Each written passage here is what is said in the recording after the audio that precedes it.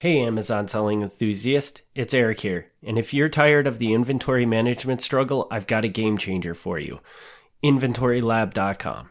Inventory Lab simplifies e-commerce, inventory management, integrates seamlessly with Amazon, and even syncs effortlessly with QuickBooks for hassle-free accounting. Go to MilwaukeeMafia.com/IL now because your success deserves efficient inventory management. Happy selling. You're listening to Milwaukee Mafia, your podcast dose of Wisconsin Mafia and true crime history. Hey everybody, welcome back to another episode of Milwaukee Mafia. I'm Eric. I'm Gavin. And Gavin, feels like it's been a while since we did this, but it probably hasn't, huh? It might have been a little bit. But what do you got for us today? Well, I'll tell you what. I got the first of what's going to basically be a two-parter. So, how about that? Okay. And as you can see, I've got 50 pages here with me. So everybody strap in. Yeah, it's going to be a long one. Everybody strap in. I got 50 pages here.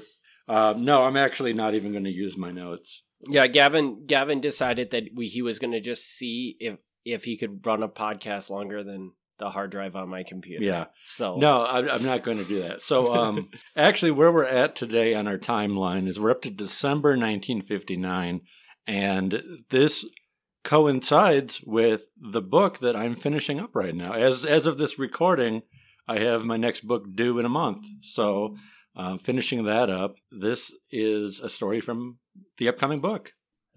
For some reason, I was thinking the upcoming book didn't really have mafia connections. I must be wrong on that. You are wrong, Oh, sir. yeah, that's right. The current book is the prostitution story, right? Yes. Yes, okay. That's right. So, all right. Yeah, so the first half of the story, today's story, not strong mafia stuff, but it'll be more obvious why it's part of the story maybe next time. But either way, so this is the story of Chris Calogero, or Christina Calogero. And somebody can email me and tell me I'm saying her last name wrong, because maybe I am. I don't know, but I'm going to say it Calogero. Is this person a stripper that was from like Hurley or something and then moved down to... Or am I in the complete wrong story? You're totally on track here. Okay. You're totally on track. This person is a stripper. They did dance in Hurley. So, but I mean, every stripper's danced in Hurley, yes. Right? Every Wisconsin stripper. Yeah, but you are not wrong. So she grew up around Peoria, Illinois, and had a very rough childhood. I mean, I won't even say on here how rough it was. You can wait for the book because it's bad. And she was in and out of like mental health care throughout her childhood. And already at 14 years old, she married her first husband. Wow. Yeah. And what year are we in? Well, so this would have been, I think the marriage would have been like 1951, somewhere like that. Which probably still crazy young to be marrying somebody, but oh, totally, it totally is. But I mean, it's being that it's the 50s, people were getting married earlier, right, at that point in time, so it's not probably right. And I haven't personally verified this, but I've had somebody tell me that at that point in time, you'd still need a parent to sign off on it. Like you couldn't just get married at 14. So there was some standards, but I don't know why a parent would sign off on that either. But whatever. So she marries this guy. They have a few kids. I don't know if he's that bad of a guy, but his friends are some bad people. Like they're all in gangs and they're burglarizing houses and robbing liquor stores and getting in fights, doing all the middle-aged white gang member stuff you would do in the 50s. Because picture the 1950s. 1950s gang is like the movie Grease. You know, it's like that. So different kind of thing.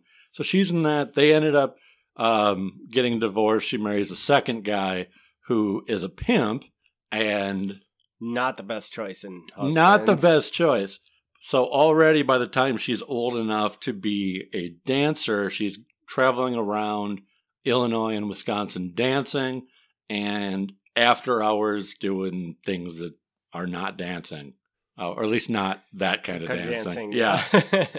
Enough said. So she's with that guy for a while and then gets divorced. Then one day she's dancing in Hurley, Wisconsin. So you called that.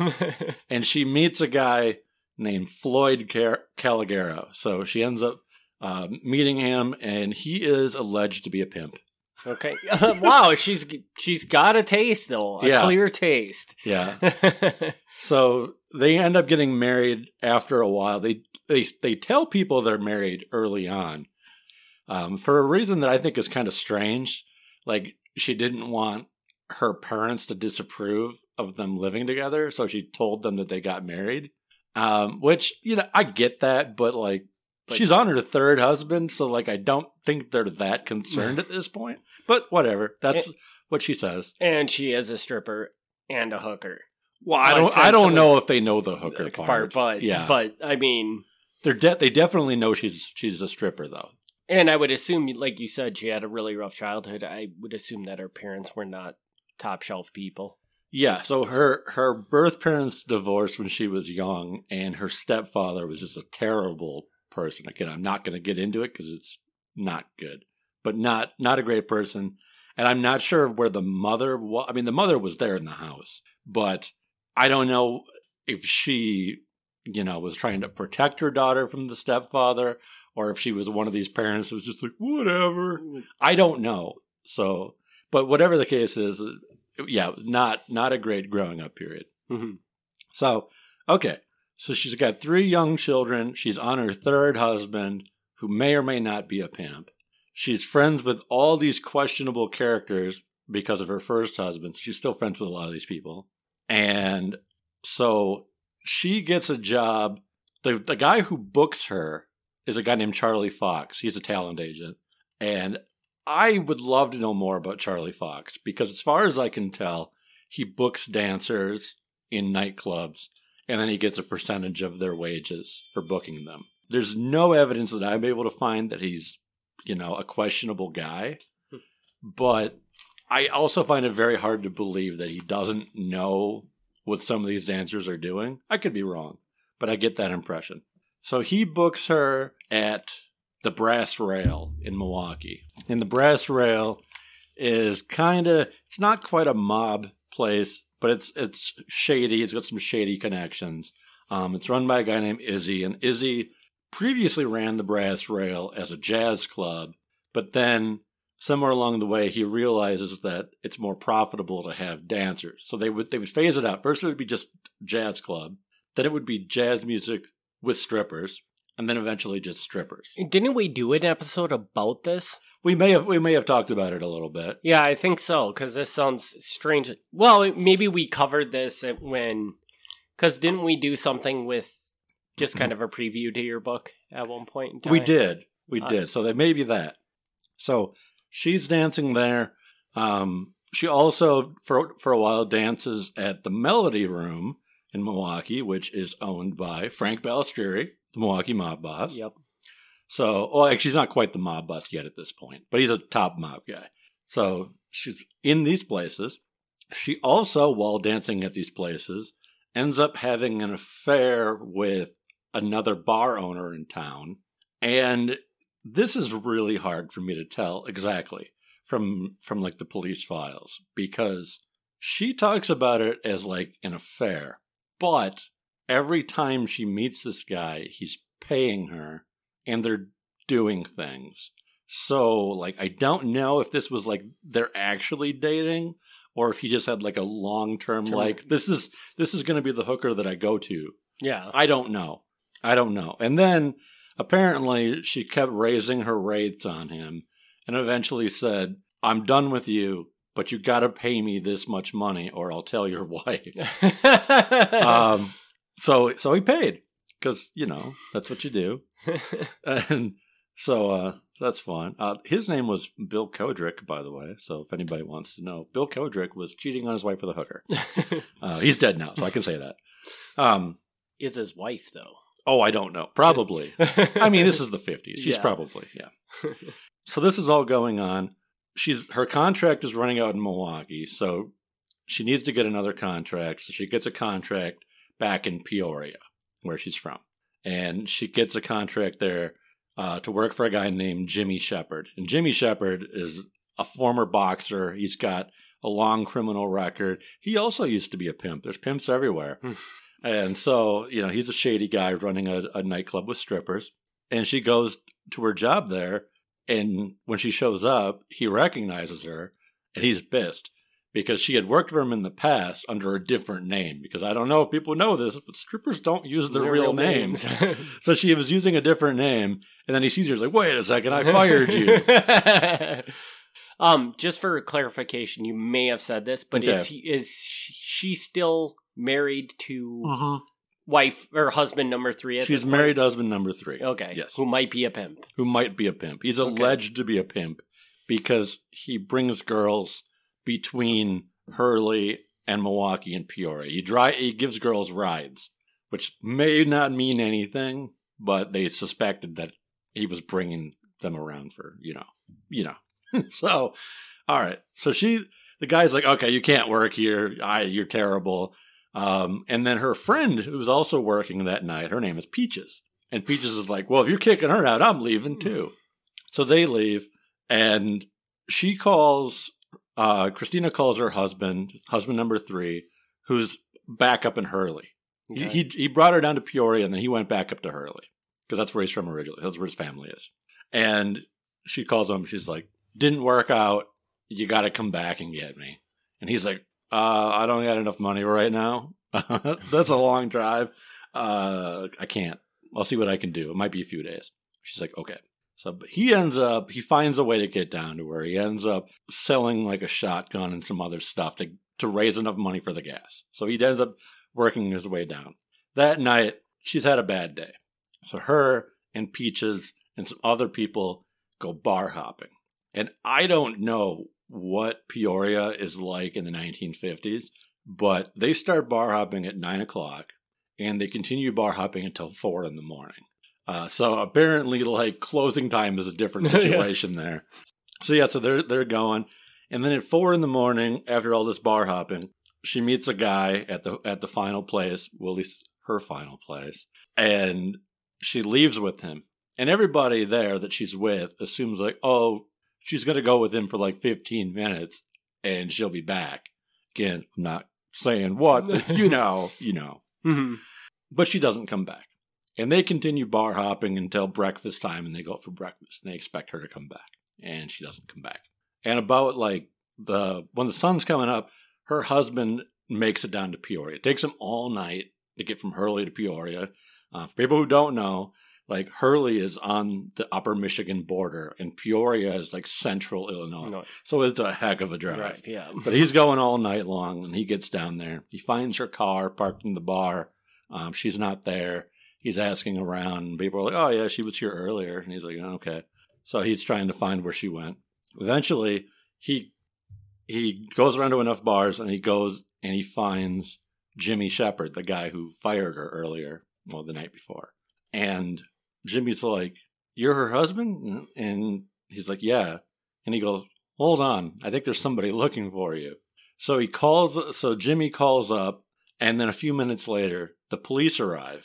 And it turns out that about an hour earlier, her body was found on the side of the road outside of the city limits. And, they don't know who did it. So they're like, it's probably the husband. Because, it's always the husband. Yeah. Even though he's almost 1.5 full states away when this probably happened. Right. So they come in and they question him. And actually, it seems like it's pretty quick that they're convinced that he can cover where he is, because, he had to stop for gas and things like that. So they knew kind of where he was at different points. And they go around and they ask everybody, and everybody's kind of in agreement about what went on that night and who the guy she left with was, except nobody knew the guy she left with. They could describe him, but nobody knew who he was. So it kicked off this big, long investigation of who's this guy she left with. Whether he's the killer or not, he's the last one we know who saw her. Yeah, I mean, a good lead. Yeah. At a bare minimum. Yeah. So that's where this mystery takes off. She's outside of the city limits. She's dead on the side of the road. She's been shot. And they don't know who did it. Okay. That's my whole rundown. So if you want to jump in at this point. Well, the first question I want to have, and you probably don't know the answer to this, and it's kind of off subject. Sure. But I'm just curious. Do you know, is there some sort of like thing with Peoria? Because why is there a man that runs girls from Hurley, and you said to Milwaukee and to Peoria? Mm-hmm. Like I don't know. It's like Peoria, like a factory of strippers or something, or is there something significant about Peoria? Like if I go there, is there just a ton of strip clubs or something that would, or there was in the 50s. There was. Yeah. I mean, I don't know enough about Illinois in the 50s to know if it was like unusual, but there were a lot of strip clubs and that was what surprised me. Is they would be called nightclubs, but then like in the newspaper they would say that they have striptease shows. And I actually was surprised they used that term. I was like, in the 50s, calling it a striptease show, because like maybe this is me being ignorant, but I'm like thinking, like strip clubs in the 50s, that's not a thing. I mean, obviously it was, but like I don't think of that as like a thing. I don't think of like my grandfather going to strip clubs. Mm-hmm. But there was that, and even like the ads in the newspapers. It's exactly like the stereotype. It says like girls, girls, girls. And I was like, oh my goodness. But yeah, there seemed like there was a whole lot of nightclubs with strip club acts there, or not strip club, whatever, with stripping acts there.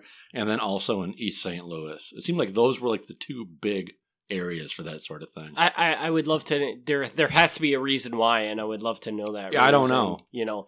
Because like, take it to Hurley, like, for anybody that has not been to Hurley, which I'm sure there's a lot of people listening to this podcast that hasn't, you go down Hurley as a town of almost nobody. Yeah. But you go downtown and there's like, a street of like 7 strip clubs in a row, basically. Yeah, I guess. I have not been to Hurley in a long time. But... Oh, well, I've been there, not really recently, but recently enough. Oh, yeah? You've been hanging out in Hurley, huh? Yeah, I went to the strip clubs too. Oh, okay. But it wasn't during the right season, so they weren't all open. Oh, it wasn't hunting season. It wasn't snowmobiling season. Oh, snowmobiling that's season. Where I see. That's where it really takes off. But there, you see that in Hurley, and you're like, why would there be this many strip clubs? But then you find out huge for snowmobiling.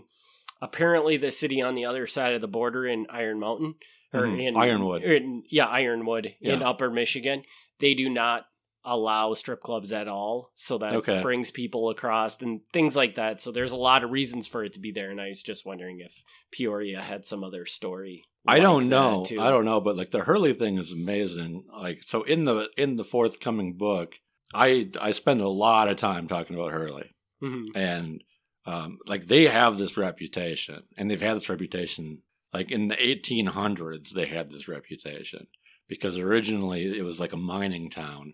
Hundreds, if not thousands of miners moved there, and they don't come with their families, so then all these places spring up, and I don't even know if they even disguised themselves as strip clubs. I think they were pretty open about what they were, and it just continued on like year after year after year. I mean, when the mining dried up, then there was other reasons. Like Hurley's always had that, and it's so weird. But yeah, a big part of that why there even originally was because of Ironwood, like because they're both mining towns.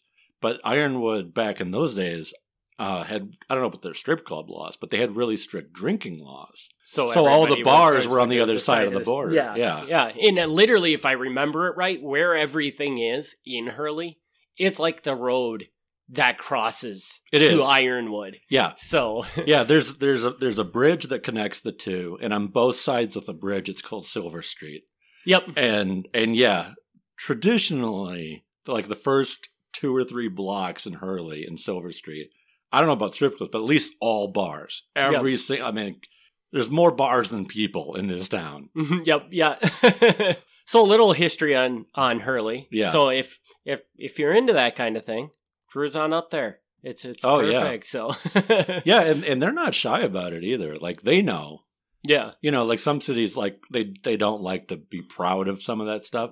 Hurley doesn't care. They know. No. They know. And why shouldn't they? I mean, yeah, they have no reason to have that and yet they've made it successful. Yeah. So, I mean, I think that's kind of a feat in my eyes. Yeah. So, can you kind of give us a preview of where this story is going to go now? Sure. So for like the second part? Yeah, for the second part. Okay, so for the second part, I don't know how much I want to give away, but somebody else who I mentioned in this part is going to be murdered less than a month after she was murdered. So there's a second person who I already mentioned. And it's going to be the husband. Is it going to be the husband? I don't know, but that's my prediction. It could be the husband, I won't say, but I will say the second part happens in Milwaukee. So it comes back with a stronger Milwaukee connection next time. Cool. Well, I guess we're just going to have to wait for part 2 to find out more. Unfortunately, I don't have a lot of questions for this story. This story was pretty straightforward. Yeah. This one, I mean, there's no way that whoever the killer was, and we still to this day don't know, but like, it was not a mob murder. It was, I mean, I'll be very upfront about that. It was not a mob murder, but it's still an important part of it just because of how closely it ties to the second part. So. Yeah, and I'm afraid to ask many questions because I don't want to give anything up. I don't want to steer it to a place where you have to give up stuff for the next episode. Okay. So I think we'll just wrap this one up and we'll keep it for part 2. Yeah. And we can hit you with this whole thing was just an appetizer then. Yeah.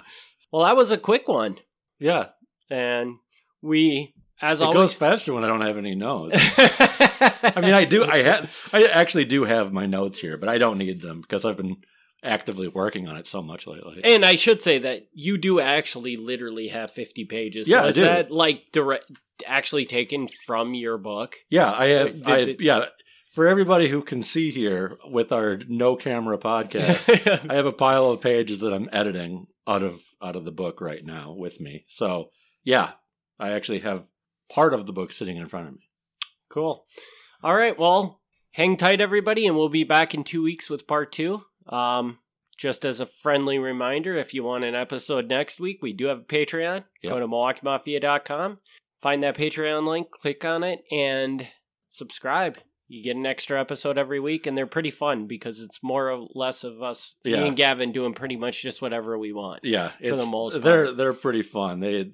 Sometimes they're about Milwaukee, sometimes they're about Mafia, sometimes they're very loosely connected. You never know what's going to happen on that, and it's more laid back. So if you like just hearing us chat about random crap, I mean, it's a good time. Yeah. So definitely check that out, and we will be back in 2 weeks with part 2 of this story. Thanks for tuning in. All right. Thank you. Thanks for tuning in to the Milwaukee Mafia Podcast. Join us next time for another look back at Wisconsin Mafia and true crime history.